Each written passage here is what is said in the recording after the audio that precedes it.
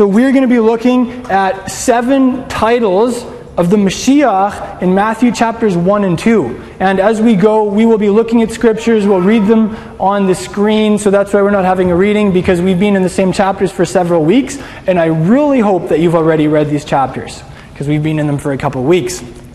So, Matthew chapter 1, verse 1, a couple of Shabbats ago we looked at Yeshua and what it meant that he was the Christ. That wasn't his last name. It means he was the anointed king of a specific ethnic people group, a specific geographical territory, that of Israel. And of course, he's a king on a broader level also. So, we're going to look at the other title from Matthew chapter 1, verse 1 first. In there it says, the genealogy of Yeshua the Messiah, the son of David, the son of Abraham. How do you say son of Abraham in Hebrew? Ben Avraham. Everybody say Ben Avraham. What does that mean? I mean, really, if your average dude in a hotel picks up a Gideon and he starts reading, he's like, okay, Jesus is the son of Abraham. Really? What does that mean? What did it mean to the audience that Matthew is addressing his gospel to, which was primarily a Jewish audience? Let's look at that for a second, because this is who Yeshua is. This is going to be a really fun message, because it's going to be all about Yeshua and who he is. And I get really geared up when we get to just look at Yeshua and talk about him. So this is going to be awesome.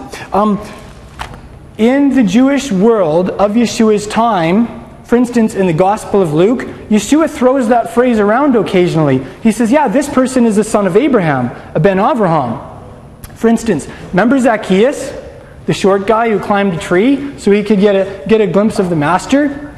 And everybody hated Zacchaeus. They hated his guts. He wasn't just a traitor. He was organizing a bunch of traitors. He would be some people don't have very positive feelings about the IRS in the States. If you can imagine an IRS that was totally corrupt, that just took whatever they wanted and left you dry, Zacchaeus would be one of the top IRS guys. Okay, that's the idea. And you know what Yeshua said? He said, Zacchaeus, this day, as he is repenting and returning, he's a son of Abraham. He's a Ben Avraham. What did that mean in that context? It meant, you guys, Zacchaeus is one of us. He's part of the family. He's a member of our nation. If there are ins and outs, what that meant to Yeshua and the people he was talking to is, he's in. So when Yeshua's emissary Matthew says Yeshua is a Ben Avraham, he's saying, guys, to a Jewish audience, Yeshua is one of us. He's part of the family. He's a member of the nation. He's in. And you know what? Sadly today, often that gets misrepresented. A lot of Jewish people, the only vision they've ever had of Jesus is of a really Gentile dude who doesn't really maybe even like Jewish people very much. So remember that. Matthew opened his gospel with Yeshua is one of us. When Matthew would say he's a Ben Avraham, that would also bring people's minds back to the literal son of Abraham. Who is the literal son of Abraham? Isaac, Yitzchak. So in Hebrew he's Yitzchak ben Avraham. And there are distinct parallels between Yitzchak ben Avraham and Yeshua ben Avraham. I want to point out 4 of those to you. Firstly, they were both miracle babies. Everybody say miracle babies. Miracle babies. They would not have happened if it wasn't for a miracle. We talked about that last week when we talked about the birth of Messiah, the King Messiah from a virgin. Yeshua is even more of a miracle. I mean, a lady when she's 90 having a baby, that's pretty impressive. But a lady who's never had relationships with a man and that level having a baby, that's flabbergasting. So that's the first thing. Secondly, Yitzchak ben Avraham and Yeshua were both only begotten sons. They were both beloved sons. I'm gonna read you a very short passage here. If you want to flip to it, maybe I'll make a little noise. I'll go doo doo doo, and that means flip to the next slide. So. Genesis chapter 22, verse 2, the Akedah, the binding of Isaac. The Holy One speaks to Avraham, and this is what he says. Take now your son, your only son, whom you love, Yitzchak. Now, this is a quandary because Abraham had more than one son. And he loved more than one son. So how could it say this? There's some commentary in the Midrash, which was kind of like the Jewish commentary from 2,000 years ago. This stuff was around in Yeshua's time. Sometimes he references it, or something that he says is similar to the Midrash. This is what the Midrash on Genesis has to say. The Jewish sages are talking, and this is the little dialogue that they give to help us maybe picture it. So the Holy One says this to Abraham, and then Abraham says, okay, so he says, take now your son. And Abraham says, which son? And the Holy One says, your only son. And Abraham says, but each is the only son of his mother. Remember Isaac and Ishmael? Well, each one is the only son of his mother. And the Holy One says, whom you love. And Abraham says, I love them both. And the Holy One says, Isaac. And of course, this is a made-up story, right? It's kind of humorous, but it helps us stop and notice, wait a minute, he had more than one son. Why was Isaac called the only son? Why was he the one called the beloved son? And the Midrash goes on to say, with that very question, why didn't he reveal it to him without delay? Like, why didn't he just tell him straight up, take Isaac? And the answer from the Jewish sages is, in order to make him even more beloved in his eyes. So the idea is, he was underscoring to Abraham, Isaac's like your only son, your only begotten son. Isaac is your really beloved son. So in the Jewish world, if you ask, who is the only begotten son, the beloved son, they would say, the son of Abraham. And who is Yeshua? The son of Abraham, that's right. The Father also says in Matthew chapter 3, this is my, what? Beloved Son, in whom I'm well pleased. So like the Father, when he would look at Yeshua, he would have such good feelings about Yeshua. Like Yeshua made his Abba really happy. Like the Father in heaven, he really liked Yeshua. He really likes Yeshua. That's the idea there. I want to give you a practical assignment. This doctrine of Yeshua being the only begotten Son, the beloved Son. I'm going to give you a practical assignment from this doctrine.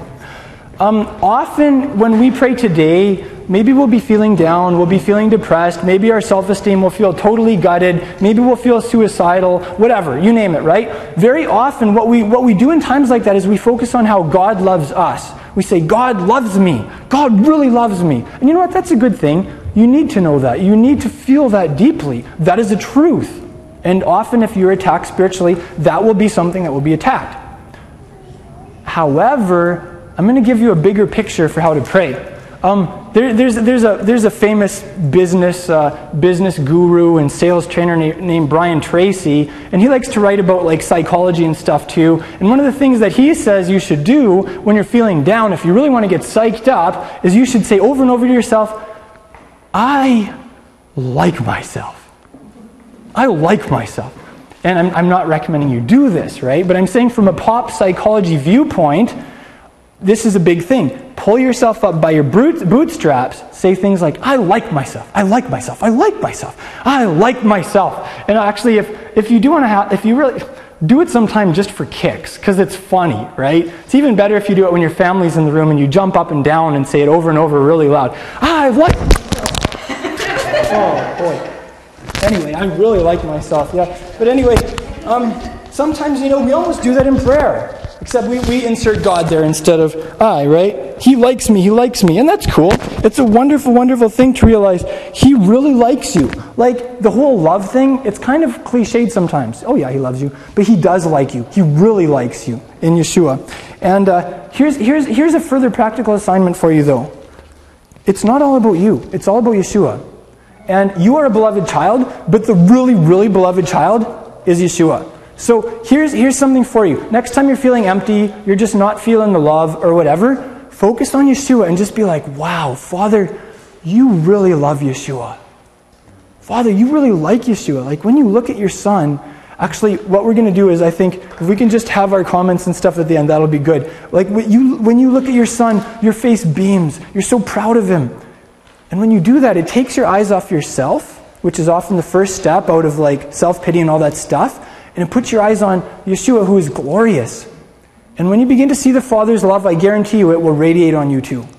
So that's something you can do. Just enter into the fellowship between the Father and the Son. Look at the Father and say, Father, wow, how much you love your Son. Look at Yeshua and say, wow, Yeshua, the Father loves you so much. You're the beloved Son. And before you know it, you will be swept up in the fellowship of what is often called the Godhead. That's a practical assignment that you can do, especially if you have more of a contemplative leaning in prayer. Thirdly, Isaac is the one who would receive the promises, especially the hallmark promise of the land of Israel. So when Jewish people hear that Yeshua is the Ben Avraham, like Isaac, immediately that should register Yeshua is the recipient of the covenant promises. So if Isaac was promised that he will inherit the land of Israel, then the ultimate fulfillment of that will be in Yeshua, the ultimate Ben Avraham, inheriting a geographical territory that is hotly disputed today. It includes the Gaza Strip, the West Bank, and even includes parts of the country surrounding Israel. Ooh, that's really political. But you know what? When Yeshua comes back, it's all his. The Father is going to inherit that to him. This is an important point because there is a massive battle going on a global level today for the land of Israel between at least two world religions. Islam says the land of Israel is ours. We are the beloved Son. We are the inheritor of the promises. Judaism says the land of Israel is ours. We are the beloved Son. We are the inheritor of the promises. Historically, even the Roman Catholic Church has gotten involved and said, let's say in the Crusader era, Jerusalem is ours. We are the beloved Son. We should rule Jerusalem. This is a big, hot topic. And as disciples of Yeshua, as monarchists who believe that our king is returning to inherit the land of Israel, we say, actually, Yeshua is the beloved Son, and he is returning, and he will rule from Jerusalem, and he will inherit the land of Israel. And those who are his will join him there. It reminds me of Joshua, the great general of Israel. Remember, he saw this massive dude with a sword? It was the messenger of Yahweh himself. And he said, whose side are you on? Are you on our side or our enemy's side? And in Hebrew, the first words off the lips of the messenger is, lo. Do you know what lo means? No. He's like, no, Joshua. And then he said, I'm the captain of the hosts of heaven. In other words, it's not about whose side I'm on. The question is, whose side are you on, Joshua? Are you on my side because you just met your superior? That's the idea there. And it's still true today. The question isn't the question is, whose side are you on? And ultimately, the only thing that's going to matter is who is on the side of the anointed king, Yeshua, the ultimate Ben Avraham. So, here's a passage that underscores that concept really well. In Galatians 3:16, Paul has this to say: the promises were spoken to Abraham and to his seed. Everybody say seed. Then he points out, he doesn't say and to seeds as referring to many, but rather to one, and to your seed, that is who? Mashiach. So all the promises in the Bible, yes, you get to share in them because you're in Yeshua, but ultimately, those promises were made to the Messiah. So if you are a Muslim, and I know none of you here are, but we've been getting geared up to talk to anybody who comes into our midst. There's a Muslim community here in Prince Albert. I want to equip you as Yeshua's disciples to represent him to the Muslim world and the Muslim community here. So if you're a Muslim, if you're talking to Muslims, seriously consider this. Yeshua is the true son of Abraham. In Arabic, you would say the true Baneh Ibrahim. Yeshua is the true Baneh Ibrahim. And he's returning to inherit the land of Israel. And Yeshua is not a Muslim. Yeshua is the king of the Jewish people. He will rule from the midst of a restored Israel, where the tribes of Israel will be regathered according to Ezekiel 40-48. And if you're Muslim, then you believe that Yeshua was never crucified, he never, in the sense of him dying, and that when he comes back, he'll reign for about 40 years and then he'll die. That's actually not true. Yeshua was actually crucified. He did actually die, and there was solid evidence there from eyewitnesses. When he comes back, he will rule forever. That's the Messiah, the true king. Jewish people, if you're Jewish, perhaps you would say, well, I am a true son of Abraham, and the land of Israel belongs to us because God God gave it to us by right. And that is true. If you are a Jewish person or a member of Israel, then that is true. You do have rights to the land of Israel. Paul made that very clear in Romans 9-11. However, let me ask you, if you're not a believer in Yeshua and you are a Jewish person, is the God of Abraham really your God?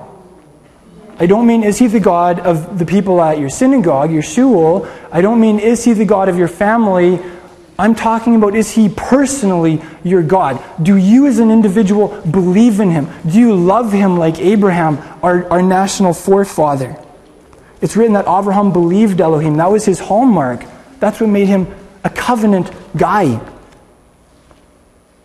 Do you actually study the Tanakh and believe the self-disclosure of the Almighty for yourself? Or do you just believe what other people tell you? Do you just spend most of your time in the Talmud? If you're Jewish, I ask you this because it could be that you're just going through the motions. It could be that you're just doing what other people tell you and believing that. You need to go on a pursuit of him for yourself. He needs to be your God, just like he was the God of your father Abraham. And if you just feel empty inside and dead and like you're unable to believe him, that's because that's right. You are empty. You are dead. You are unable to believe him outside of Yeshua, filling you with the same spirit of faith that filled Abraham. Yeshua is the key there. The second title that Yeshua is called is the King of the Jews. Everybody say King of the Jews. So he's the son of Abraham, and he's the King of the Jews. In the book of Deuteronomy, it gives a very important requirement for a king. It says he has to be from your own brothers. He has to be a man of Israel. Yeshua is from the Jewish people. That's the idea here. When it says the King of the Jews, it's saying Yeshua is from the Jewish people. He identifies fully with the Jewish people. Get this. When Yeshua talked about the Jewish people, he didn't say them and they. He said us and we. I'll give you a passage. John chapter 4, verse 22. This is Yeshua talking to the lady, the Samaritan lady at the well. And he says, you worship what you don't know. We worship what we know. For salvation is from the Jews. Did you notice that? When Yeshua referred to the Jewish people, he said, we worship what we know. He fully identified and he fully identifies with the Jewish people, which is a very far cry from some of the early church literature. If you read, for instance, the Epistle of Barnabas, it's virulently anti-Semitic. It's full of Jew hatred and polemics, and it never talks about Israel as we. It always says them, they, etc. So I encourage you, see yourself as, like Ruth, a part of the nation of Israel. When you watch Israel on the news, when you talk about them, start saying we. Start taking it personally. Start saying us and just see if that doesn't help you to be more in Yeshua's mindset. So that's a practical assignment for you. When you talk about Israel and Jewish people, say us and we. Kind of like Glenn Beck did recently when he gave a speech in Israel. That was awesome. John Gill, who was like the spiritual grandfather of Charles Spurgeon. He was a Reformed Baptist preacher in the early 1700s. I love his commentary because he has it full of traditional Jewish sources that help explain the texts. This is his comment on this text. Christ puts himself among them, for he was a Jew, as the woman took him to be. And get this, did you notice that twice in the book of Matthew, this title, King of the Jews, surfaces? And in both occasions, it was not planned. It was almost like this freak occurrence. These guys come from the east, totally unscripted, and they're like, there was a baby born, and he's going to be the King of the Jews, and we're looking for him. And then what else happens? At the end of the gospel, when Yeshua is being crucified, it was not his idea. It was not the idea of his apostles. It was the idea of Pontius Pilate. He had something written and nailed over his head. And ironically enough, what did it say? This is Yeshua, the King of the Jews. I mean, like the irony of that is so thick. And it's so striking too. You know what really hits me about that? That's the title that came up when Yeshua was born and when he died. Could it be that that's a deep passion in his heart? Could it be that Yeshua was born to be the King of the Jewish people, and that he died to be the King of the Jewish people? Now, is that all he was born and died for? Of course not. He is passionate for the nations. He is so about seeing the gospel reach mankind in general. But sometimes we kind of forget about this other element of his heart. He's passionate about the Jewish people. So, what that means is that Yeshua, as Islam teaches, will not come back and Islamicize the planet and convert all the people of the book to Islam. Yeshua is not going to come back and convert all the Jewish people to Islam. Why? Because he's the king of the Jews. When Yeshua comes back, he's also not going to liquidate Israel and make all the Jewish people Gentiles. Why? Because he's the king of the Jews. Yeah. The third title that we see in the book of Matthew applied to Yeshua is he is Israel. Now, it doesn't explicitly say this. You have to read the other half of the verse that isn't quoted. You remember that the exile of the master as a baby down to Egypt happened to fulfill an ancient prophecy. The ancient prophecy was in Hosea chapter 11, verse 1. And this is what it says. When Israel was a youth, I loved him. And out of Egypt, I called my son. Now, is this talking about literal physical Israel? Yes, it was. Was it also talking about the Messiah? Yes, it was. Matthew 2 quotes this as being about Messiah. This is really important. The apostolic writers would frequently take verses out of context, out of their linguistic, historical, original context, and they would apply them to Messiah, and that's good. That's okay. Because actually the word is all about Yeshua. So there are different levels of scripture interpretation, right? So let me ask you, if the second half of this verse is about the master as a baby, out of Egypt I called my son, could it be that the first half of this verse is also about the master? When Israel was a youth, I loved him. Yes. Yeshua was beloved by the Father when he was a teenager, when he was learning the trade of carpentry, when he would go to the synagogue, when he was just learning the texts of the Torah. The Father really loved him. So, Yeshua is Israel. This was actually a big thing in the early Yeshua movement. To the early Christians, they were like, yes, Yeshua, one of his titles is Israel. An example of this would be in Justin Martyr's Apology. He references this several times, chapter 75, chapter 100, and chapter 135. I'll read you a quote from that last chapter. Justin Martyr, he was like all human beings. Not all of his theology was straight, but he did a powerful job preaching Yeshua to the Greco-Roman world and to the Greek philosophers specifically. And it's interesting reading him. He lived like about 100 years after the Master's ascension, and it gives us a good feel for how the early believers thought, how they read certain passages. So Justin Martyr, in chapter 135, has this to say. As therefore Christ is the Israel and the Jacob, so there's him and who he is, even so we who have been quarried out from the bowels of Christ are the true Israelitic race. So did you hear that? The early Christian movement saw themselves as part of the, quote, Israelitic race, because Yeshua is the ultimate Israel. It's who he is. And when you are quarried out from his bowels, to use that old expression, that's who you are too. So I really like that. I like that quote. Unfortunately, he went on to say, that means you're not the real Israel. We Christians are the real Israel, and you Jews aren't the real Israel anymore. You're a bunch of write-offs. That's sad. That part wasn't true. Here's a passage that I really love that depicts Yeshua like this. John chapter 1 verse 47 says this, Yeshua saw Nathanael coming to him and said of him, look, a son of Israel indeed, in whom there's no deceit. You know the expression, it takes one to know one? It's really true. It meant something to Yeshua to be a son of Israel. So when he saw another guy who was a real son of Israel, Yeshua couldn't help but say, look at this guy. This guy's the real thing. This is something that I like. I noticed this. And he pointed it out. This guy's a real son of Israel. Two more titles of the Messiah that pop up in Matthew chapter 2 are quotes from the book of Micah, chapter 5, the prophet Micah. And this is what it says. You can read it with me if you want. It says, but as for you, Bethlehem Ephrathah, too little to be among the clans of Judah, from you one will go forth for me to be ruler in Israel. His goings forth are from long ago, from the days of eternity. And he will arise and shepherd his flock in the strength of Yahweh, in the majesty of the name of Yahweh, his Elohim, his God. And they will remain, because at that time he will be great to the ends of the earth. That means all the way to Saskatchewan.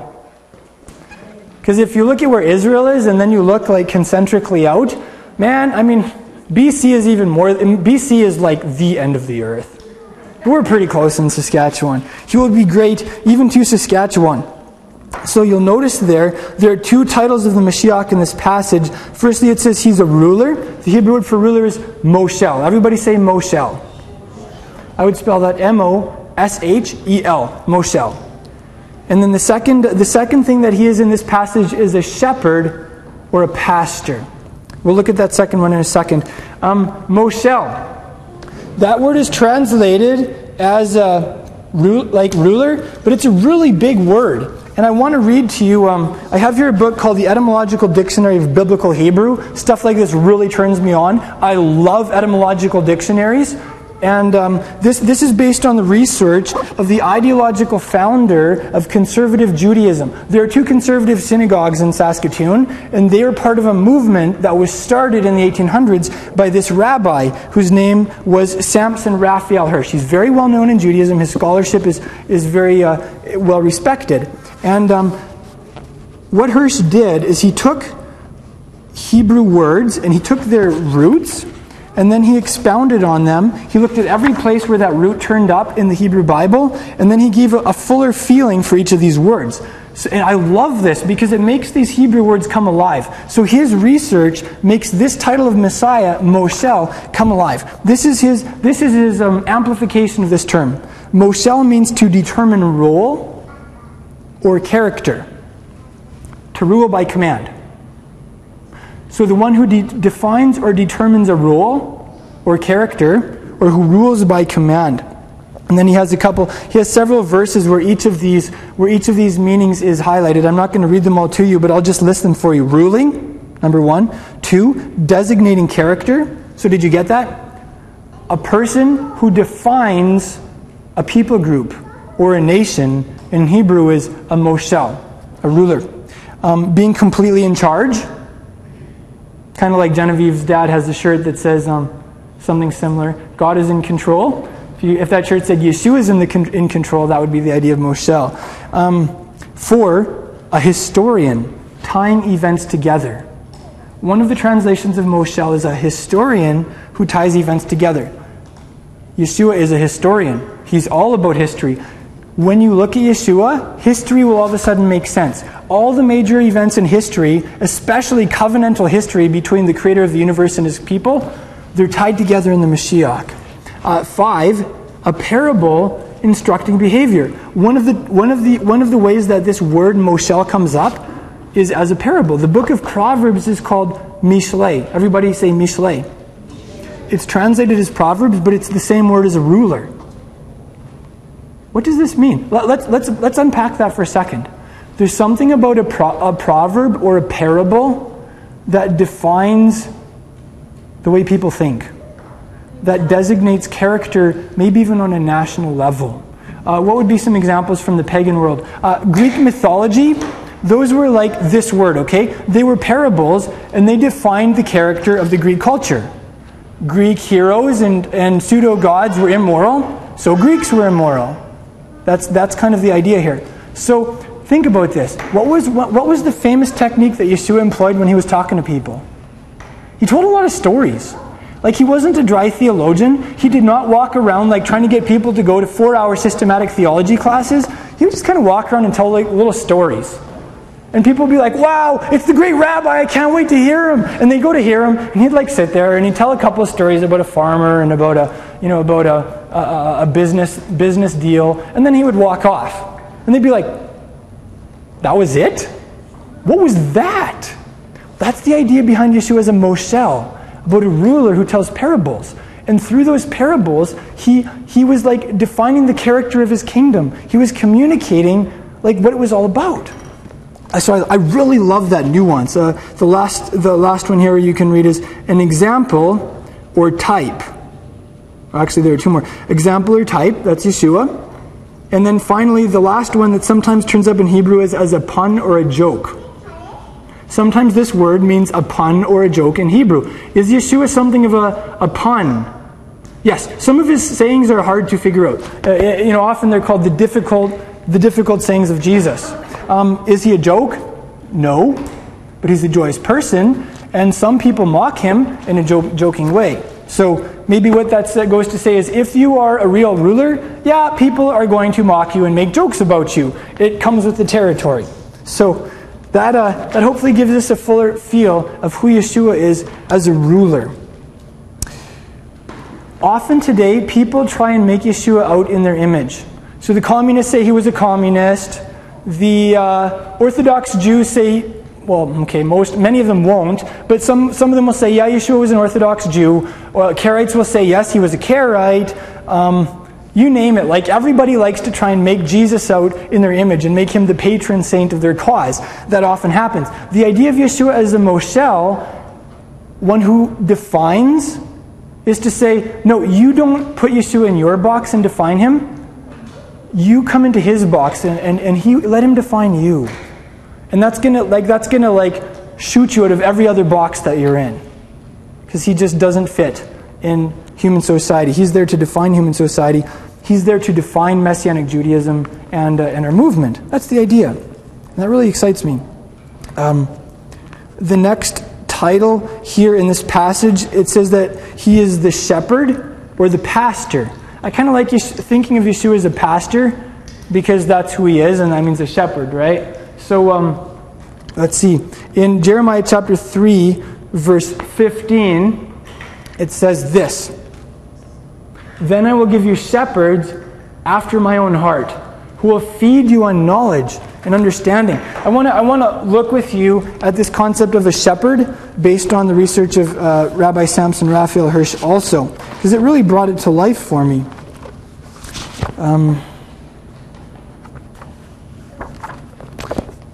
The Hebrew word for a shepherd is roeh. Everybody say roeh? Yeah. And the verb is spelled resh, ayin, hey, ra'ah. And it means to shepherd. And it means to tend or to satisfy needs. So the idea of a shepherd is tending people and satisfying people's needs. He breaks it down based on several verses as leading to pasture, grazing, wandering and tending, being neighborly and concerned. Actually, I got a really cool little opportunity to be neighborly and concerned this morning, because all of the vehicles had really thick frost on the windows. And I was running around our house in our basement trying to find our scraper because we moved and nothing is where it's supposed to be. And so we got out to the van and I was scraping the windows, and I noticed that a couple of vehicles down there was a lady with her little kids, and they were sitting in their van, and she was trying to scrape the windows with the windshield wiper, because obviously she didn't have a scraper out either. It was chunk, chunk, chunk, chunk for a couple minutes, and I was like, that's not doing anything, but she's really not giving up. And you could at least be out there with your fingernails. I'm sure lots of us in Saskatchewan have done that. So I was like, I have my scraper. Yes! So I got to go over and scrape her window for her. She was taking her little boy to the hospital because he was really sick. And so, it was just a really cool little opportunity to be this word, to be neighborly and concerned. And when we do that with our neighbors and the people around us, you are becoming a shepherd in the biblical sense of the word. I love that. It also means friend. Like in Shir HaShirim, when it talks about a friend, it's the same word for shepherd. There's this interplay there, right? I don't know what that's all about, but that's another word. And then it also means unified nation. Why? Because when a nation has true leadership, when it is shepherded by people who have integrity and are strong, that nation will be a unified nation. That also applies to movements and communities. And then also means pasture land. So when it talks about Yeshua being a shepherd, it means all of those things. Don't you love that? Doesn't it give you a fuller sense of who he is as a shepherd?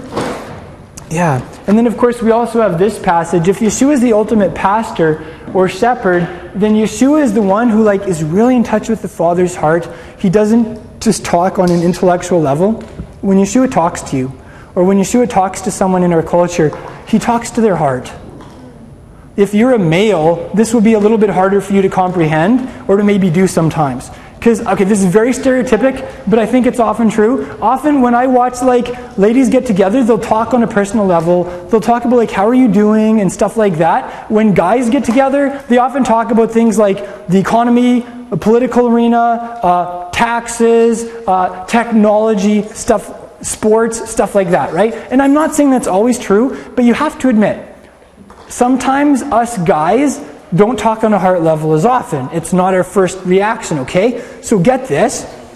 It doesn't just say that Yeshua is a pastor and pastoral types talk on a heart level, although there is that part. It also says they talk on a knowledge and understanding level. Knowledge and understanding means information and perspectives. Okay? Knowledge is information. Understanding is your perspective on something. And okay, guys are more into that, right? So we see both sides in the master. A true pastor will be in touch with the heart of the Father, will talk on a heart level, and a true pastor will also communicate correct information. So a real pastor should be giving you like historical facts, statistics, quotes from sources, and real perspectives on real life scenarios and international concerns. That's what pastors do. Not just one, not just the other, both. And you know what? Every one of us in this room are called to be a pastor, to take care of the people in our lives. So, these are two areas we can grow in. I'm going to give you a practical assignment. It seems like, generally speaking, people are either more emotionally oriented or mentally oriented. So either you'll be more about like your feelings, and if you're down, you're really down, and if you're up, you're really up, and you kind of relate on an emotional level, or you will be more like mentally oriented, where you really love to think, you love intelligent conversations, you love all the facts and statistics that I just mentioned. Most of you in this room will be either one or the other. Like you'll have a strength towards one or proclivity towards it. And we also tend to relate to the creator of the universe on that level that we are strong in, and sometimes to like not understand people who don't, okay? So if you're all about the heart of God, like it says in this passage, you're going to be all about that relational aspect, about connecting with Him and things like that, and that's really good. But you may have a tendency to not see the place for information, for historical facts and statistics, and for perspectives on big stuff. Now, so the answer is, or you may not even like, reading the Bible might not even connect so much for you, because you just want to sing and play your instrument, because that's what really does it for you. For you, my suggestion would be, you'll have to focus on growing in your understanding of the Word, on cultivating a real love for history that's relevant, and that kind of thing. And you'll have to put up with guys like me, because that's the level I talk on. And there's a part for that. Now, if you're a person, I'm more like this. If you're someone who is more mentally oriented, and you like to think, and you like to study, the challenge for you will be to break out of your brain and stay in touch with your heart, and learn to relate from your heart, and talk to the Father from your heart, and pray from your heart. And for some of us, that's a big challenge. If we are in a certain mold and we've been conditioned to think a certain way for years, it will be a challenge for some of us men to break out of our brain mold and learn to also operate from our hearts. David was a great example of that. I think David was probably more emotionally oriented. Like when David was up, he was really up, and when he was down, he was really down. Like, read the Psalms. It's crazy. David, like when they were bringing the ark up, he was a man and he was dancing wildly.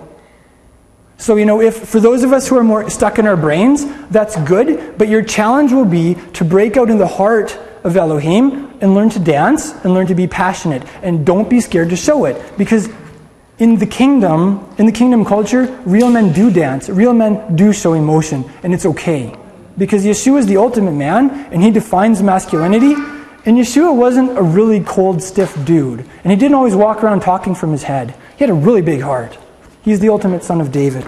So there's some practical assignments for both sides based on this concept of a shepherd who is after the heart of Elohim and who also feeds people on knowledge and understanding. At the end of Matthew chapter 2, it says that Yeshua would be called a Nazarene. Everybody say Nazarene. Nazarene. Now, a lot of people mistake that to mean he was a Nazarite, like he had long hippie hair, which is probably why in most of the artistic depictions you'll see of Yeshua, he had long hippie hair, even though most Christian cultures that produce that art say that it's a shame for men to have long hair. I just really don't understand that whole paradigm. It's kind of like, man, why does Jesus always have long hair? In the Jewish world, he probably had short hair. Yeah. Yeah. He did not have blue eyes either. That'll be a shock to some people. He actually wasn't very Caucasian at all. But that doesn't mean that he was a Nazirite. It's actually a reference to an ancient prophecy about the Messiah from the book of Yeshayahu, Isaiah, chapter 11. Let's read that verse together. It's in Isaiah chapter 11, verse 2. And this is what it says. Then a shoot will spring from the stem of Jesse, and a branch, the Hebrew word there is netzer, from his roots will bear fruit. The Spirit of Yahweh will rest on him. And then it goes on to say it's the 7 spirits of the Holy One. So get this. The Hebrew word for a branch is netzer. That is the Hebrew word that the town of Nazareth, or Nazareth, was named after. You remember most of the people in Nazareth were related to each other. It was like a big extended family Hickville, and they were really backwards. And that's where Joseph was from. They probably named their village Nazareth, or branch town, because they knew that they were a family that was descended from David, and they had hopes that the Messiah, the King of Israel, would maybe even come from their family. That's probably how Nazareth got its name. So when Yeshua is called the Nazarene, it's a reference to this prophecy. He is the branch that grew. And if you read the chapter before that, it's talking about how Israel was chopped down by the Assyrians, and all that was left was a stump. But the stump didn't die, and it wasn't left like that. It says there's going to be a shoot that comes up out of that stump. How many of you have seen trees where the main trunk was chopped off, but a branch grew up and a new tree developed? That's the idea. There's going to be a chopping off. Israel's going to be decimated, but there's going to be a shoot that comes up, and the thing isn't dead. And that's Yeshua. That's the idea here. It's like the continuation of the Davidic dynasty, the new branch of David's kingly line. It's the Netzer. Now, I want to give you a picture of this from Prince Albert. There's a situation. How many of you walk by the river in Prince Albert? How many of you have seen... Yeah, you guys, I've even seen you. How many of you have seen that area of pavement down, like, way on the far west side, where there are all of these chutes coming up right through the asphalt and, like, trashing those sidewalks? What's that? Yeah, far on the east side, sorry. I went there yesterday and I took a couple pics for you, because it's too cool. And it's a picture of Yeshua. I'm sorry, that's not super visible. Could someone go and just flick the lights for us for a second? Okay. They actually put, like, there's a whole stretch of pavement where there are all of these, like, upheavals from these chutes, these netzers. And they have it blocked off on either side. So you can see that at the beginning they have that block. There's a honking tree growing up through the pavement there. And then I have one more picture that I took of it for you. So you can see a bunch of other ones. They chopped out a bunch of these little ones that were heaving up through the pavement, but they didn't take out the tree yet. I don't know, it would be kind of cool if they left it there, just growing right through the sidewalk. Like 5 decades from now, there'll be this huge tree and people will have to go around it. I think that would be awesome. You can turn the lights back on, thank you. But that is a picture of the Messiah as the shoot. It's like, yes, there is resistance. Yes, there is this physical matter of flesh that would fight against his spirit and resist him, but he is invincible. He's unstoppable, and he will penetrate through everything that stands against him. He will pierce through it. And that's a picture of you and me too. Because in our spiritual lives, we will find resistance. We will fight temptations. We will have addictions that need to be broken.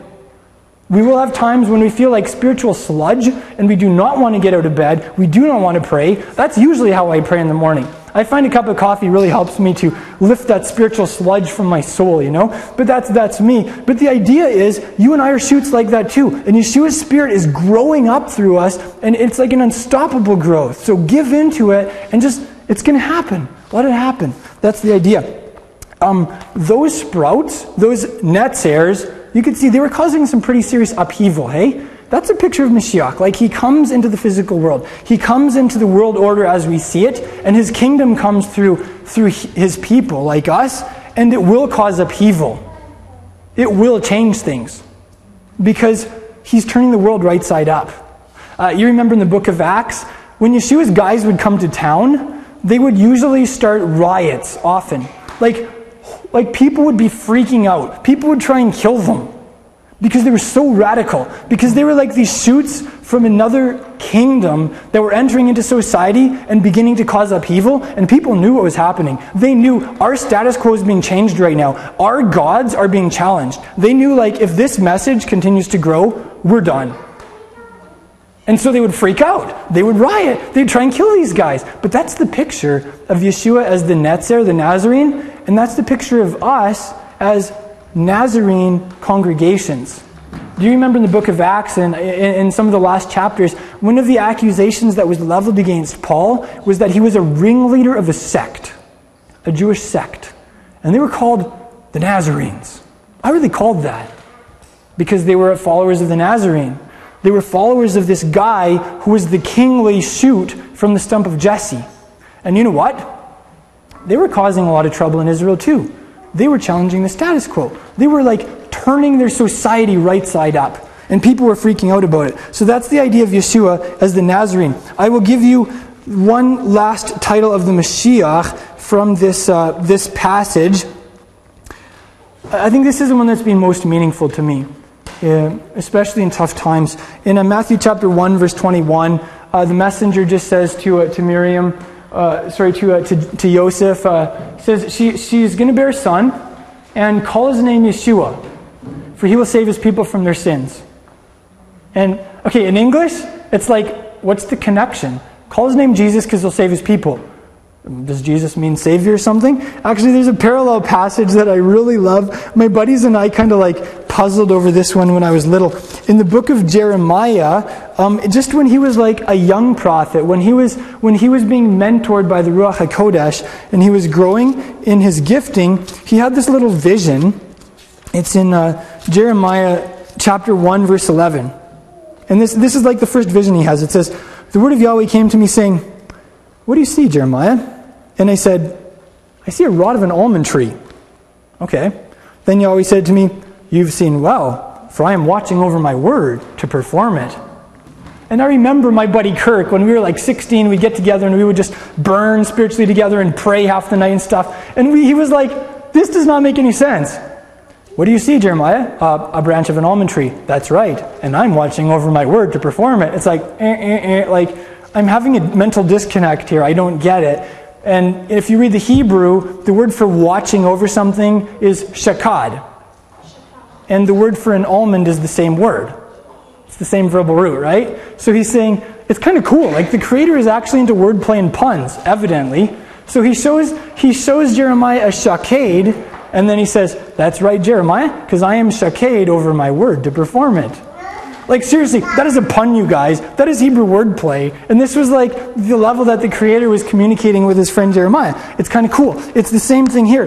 The name Yeshua means salvation in Hebrew. So in English, you'd have the idea of, call your son salvation because he's going to save his people. I love that. That's why we call our Savior Yeshua in our community. Jesus, I have no problems with the name Jesus. It's just that often it doesn't communicate very well who he really is. Because a lot of people have a lot of really weird impressions about Jesus, and there are all kinds of false versions of Christ out there. When you call him by his Hebrew name Yeshua, it underscores really well who you're talking about. And also that's a Hebrew word that means salvation. So every time you're saying that, you are saying Yeshua's salvation, Yeshua's salvation. That's just powerful. Yeah. Actually, this is something that the early Christians were into also, the early Greek-speaking Christians. In Justin Martyr, in his apology, it was like his huge defense of faith in Messiah to the Greco-Roman world. He has this to say in chapter 23. He says, the name Jesus in the Hebrew language means Savior in the Greek tongue. And then he has the Greek word there for Savior. So actually, Justin Martyr pointed out, the name Jesus or Jesus in Greek, in Hebrew it actually means Savior. So this was something that was really close to the hearts of the early believers in Yeshua who weren't Hebrew speakers necessarily. How did Justin Martyr know that? I don't know. Maybe even Greek-speaking believers in Yeshua who were not Jews at all, maybe they called Jesus Yeshua. Because it seemed to be something that was meaningful to Justin Martyr. So take note of that. There's probably historical precedence in the early church for calling Jesus by his original Hebrew name, based on this quote from Justin Martyr. Notice something in this verse. You can back up to that verse. It says, it doesn't say, call his name Yeshua, for he will save his people from Roman oppression. It doesn't say, for he will save his people from the Third Reich. It doesn't say, because he will save his people from existential threats from Hamas, Hezbollah, and Iran. What does it say? It says, he'll save his people from their sins. That's different. That's a really different paradigm. Why? Why did he say he'll save his people from their sins? This is why. Because in the Torah, the Almighty promised that Yahweh would save his people from external threats, from aggressors, from nations that would attack them. He promised military victory. He promised that they would have shalom in their land if something. It's conditional. If you listen to my voice, if you're true to my covenant, if you keep my commandments. In other words, if you don't sin. So, existential threats to Israel are a symptom of sin. Now let me ask you, in the medical world, do you treat the symptom or do you treat the disease? You treat the disease. Okay, unfortunately, often we don't. Often we'll just pop pills and pharmaceuticals and try and treat the symptoms. But that doesn't work long term, does it? So this is really good news for Israel. The really good news is it's not just about educating yourself better in Torah and Talmud. It's not just about trying harder. It's not about you and your choices. It's about Yeshua's power to save you and change you from the inside out. And that's really good news for a lot of Jewish people. Because the gospel that most Jewish people have heard isn't a gospel. It's, try harder, make the right decisions, modify your behavior, and just do what's right. And you know what? Most Israelis are they're not Orthodox religious because they can't. They just say, I can't. I'm sorry, I can't. So this is really good news for Israel. Yeshua says, I will come and I will save you. I will change you and turn from the inside out. I will actually move you by the power of my Spirit to do the Torah and not to sin. We don't have a Jewish community here in Prince Albert, so maybe some of you are like, this doesn't really immediately relate to me. But if you are Messianic, if you're in a Messianic congregation, you're on a collision course with the Jewish people. You're going to come in contact with Jewish people, I guarantee you. So just hold that in your mind. That's why I continue to kind of point these things out, because I want to be equipped to represent Mashiach accurately to the Jewish community. So you know what? Often today people will pray like, God, just deal with Hamas and strike down Hezbollah and silence Ahmadinejad and Iran and all this stuff. And I suggest you praying like that is actually treating the symptom instead of the disease. Ahmadinejad is not the disease. He is a symptom. The disease is sin. And when Israel repents and turns away from sin, guys like that aren't even going to be around. It says in the book of Proverbs, when a man's ways are pleasing to Yahweh, he even makes his enemies to be at shalom with him. So when your ways are pleasing to him, he will make your enemies your friends. That's what it says. And actually that's a verse that's very popular in the Jewish outlook when it comes to interpersonal relationships. You'll also notice here that it doesn't say in this verse, call his name Yeshua, for he will save his people from clinical depression or physical ailments or anything else that, counselors, therapists, shrinks, doctors are dedicated to dealing with. Now let me ask you, did Yeshua come to save people from depression? Yes. Did he come to heal people physically? Yes. But is that what this verse says? No. And why is that? Because those things, again, are symptoms of sin. All of this mess that we as humans are in, all the brokenness and the dysfunction and the darkness, it's a symptom of sin. So when the root of sin is dealt with, all that stuff will disappear. That's good news. That's really good news. When I was in my mid-teens, I had a God encounter. I really began to wake up spiritually, and it was really, really hard. Seriously. Because I just had all this spiritual light shining on me, and I could see all this crud in my heart, and I was like, I have so much disgusting stuff in my life. And it wasn't condemnation, right? It wasn't hopelessness. It was hardcore conviction. And this verse was the verse that kept me going every day. This was the verse I hung my life on. Call him Jesus because he's going to save his people from their sins. So I was like, yes. Yeshua's going to save me from all this crud that he's showing me in my heart. I'm not even going to try. I'm not even going to try to save myself. I'm going to let him do it. And he's going to do it. Well, that's good news. Let me ask you, if you don't know what sin is this verse going to mean anything to you at all? No, not really. I want to give you a biblical definition of sin. 1 John chapter 3, verse 4 says this. Everyone who practices sin also practices lawlessness. The Greek there is anomia. It means being without Torah. And sin is Torahlessness. Right? So let me ask you, what defines sin? Our culture today would say there is no such thing as sin. There is no objective standard of right or wrong. And all the people who say there is are wrong. Which I always find funny. It's like the ultra-tolerant people are tolerant of everyone except the intolerant, which is inconsistent. And the people who say there is no right and wrong often go on to rail against the fundamentalists who, of course, are wrong. It's like, I think you should take your own message to heart and just, shut up. Because, apply what you believe to your own life and quit saying that anybody's wrong, because there's no such thing as right and wrong if you really believe that. Really, that would just totally change the political scene right there if people took their own philosophy to heart. And I love those people, but I think they need to get a little more consistent. As believers in the Creator of the universe, the God of the Bible, we believe that His Word defines sin. And His Word is His law. His law is His Word. And in Hebrew we call it His Torah. Torah defines sin. So when Yahweh says to do something in the Torah, and you don't do it, He says that is sin. When Yahweh says don't do something in the Torah, and you do it, He says that is sin. Alright? Seriously, often today in the Christian world, we have no hard and fast definition of sin. Really, we don't. Often it's whatever you feel like. I don't know, often we don't even talk about sin, really. It's not a very popular topic. But if we don't know what sin is, how are we going to let Yeshua save us from it and stuff, eh? How are we going to live it out? So, I really hope for us as the body of Messiah that we return to God's Torah. Because beginning in the Pentateuch, that's the definition of sin. So I'll give you an example.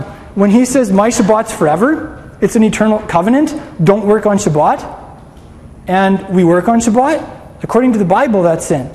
Now, I understand we are in exile. Some people have to work on Shabbat, right? They don't have a choice. I'm not talking about that. I'm just using that as an example. And we could go on and on, right? But very often we've just glossed over all the practical instructions that are for the people of God today from the Old Testament. And as a result, we have no hard and fast definition of sin. And we say, basically they're just two commandments, love God, love people. And yeah, that's where it starts. But we need some definitions for what that actually looks like. So, it's good news. Yeshua came to save the Jewish people from violating the Torah. This is something, I'm going to give you another little thing to equip you for representing Yeshua to the Jewish people. Often Yeshua is totally misrepresented because Christians will come and say, Jesus came to set you free from the law. And what a Jew hears is, Jesus came to set you free from from God's definition of sin so that you can sin all you want. Ouch. It's just not true. Or, often believers in Jesus will go to Israel and they'll be like, yeah, these Jews, they're so religious, they have so many rules, they just need to get free. And that's a really unhealthy attitude, because when we go to Israel with that attitude, what we're saying is, I don't have a clue why Yeshua came. I don't have a clue why how the gospel is relevant to the Jewish people. What's relevant to Israel is to say Yeshua came to change you from the inside out so that you'll actually want to do the Torah. So that you'll quit breaking the Torah. That's the gospel, according to Matthew chapter 1. Yeah, the gospel, so that's for Israel. The gospel for our culture, it isn't a message of a lot of gospels out there today. Let's say the gospel according to Oprah Winfrey would be a gospel of self-help, behavioral modification, positive thinking, basically pulling yourself up by the bootstraps, like self-salvation. It doesn't work. Seriously, it doesn't work. For some people it works for a little while, but they often become really weird and shallow and freaky, and then they judge everybody for whom it doesn't work. Right? The gospel, according to Matthew 1, is Yeshua is here to save you from your sins, and He'll do it if you let Him. That's simple. Yeah.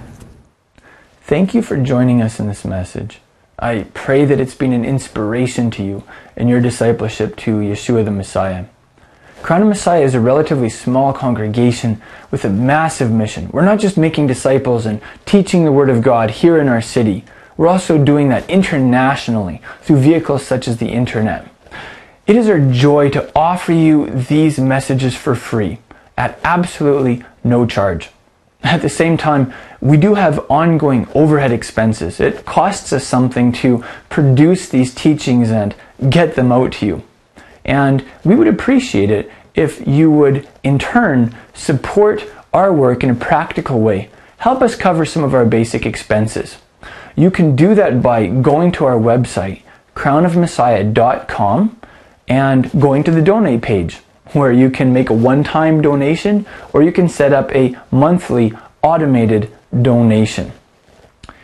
I'm reminded of the words of Yeshua's apostle Paul in Galatians chapter 6. He said, "Let the one who is taught the word share everything good with his teacher." So if you're being taught the word by us, we would appreciate it if you would take the words of Yeshua's apostle seriously and make some type of return for the blessing that we are giving you for free. That way, we'll all be in it together, and we will be a team accomplishing the mission that Yeshua has given us. And you will go from only being a receiver to also being a giver. If you're like most people, finances are tight. We understand that. Finances are tight for us too. That's why we need people like you to come alongside us and to back us in the work that Yeshua has called us to do.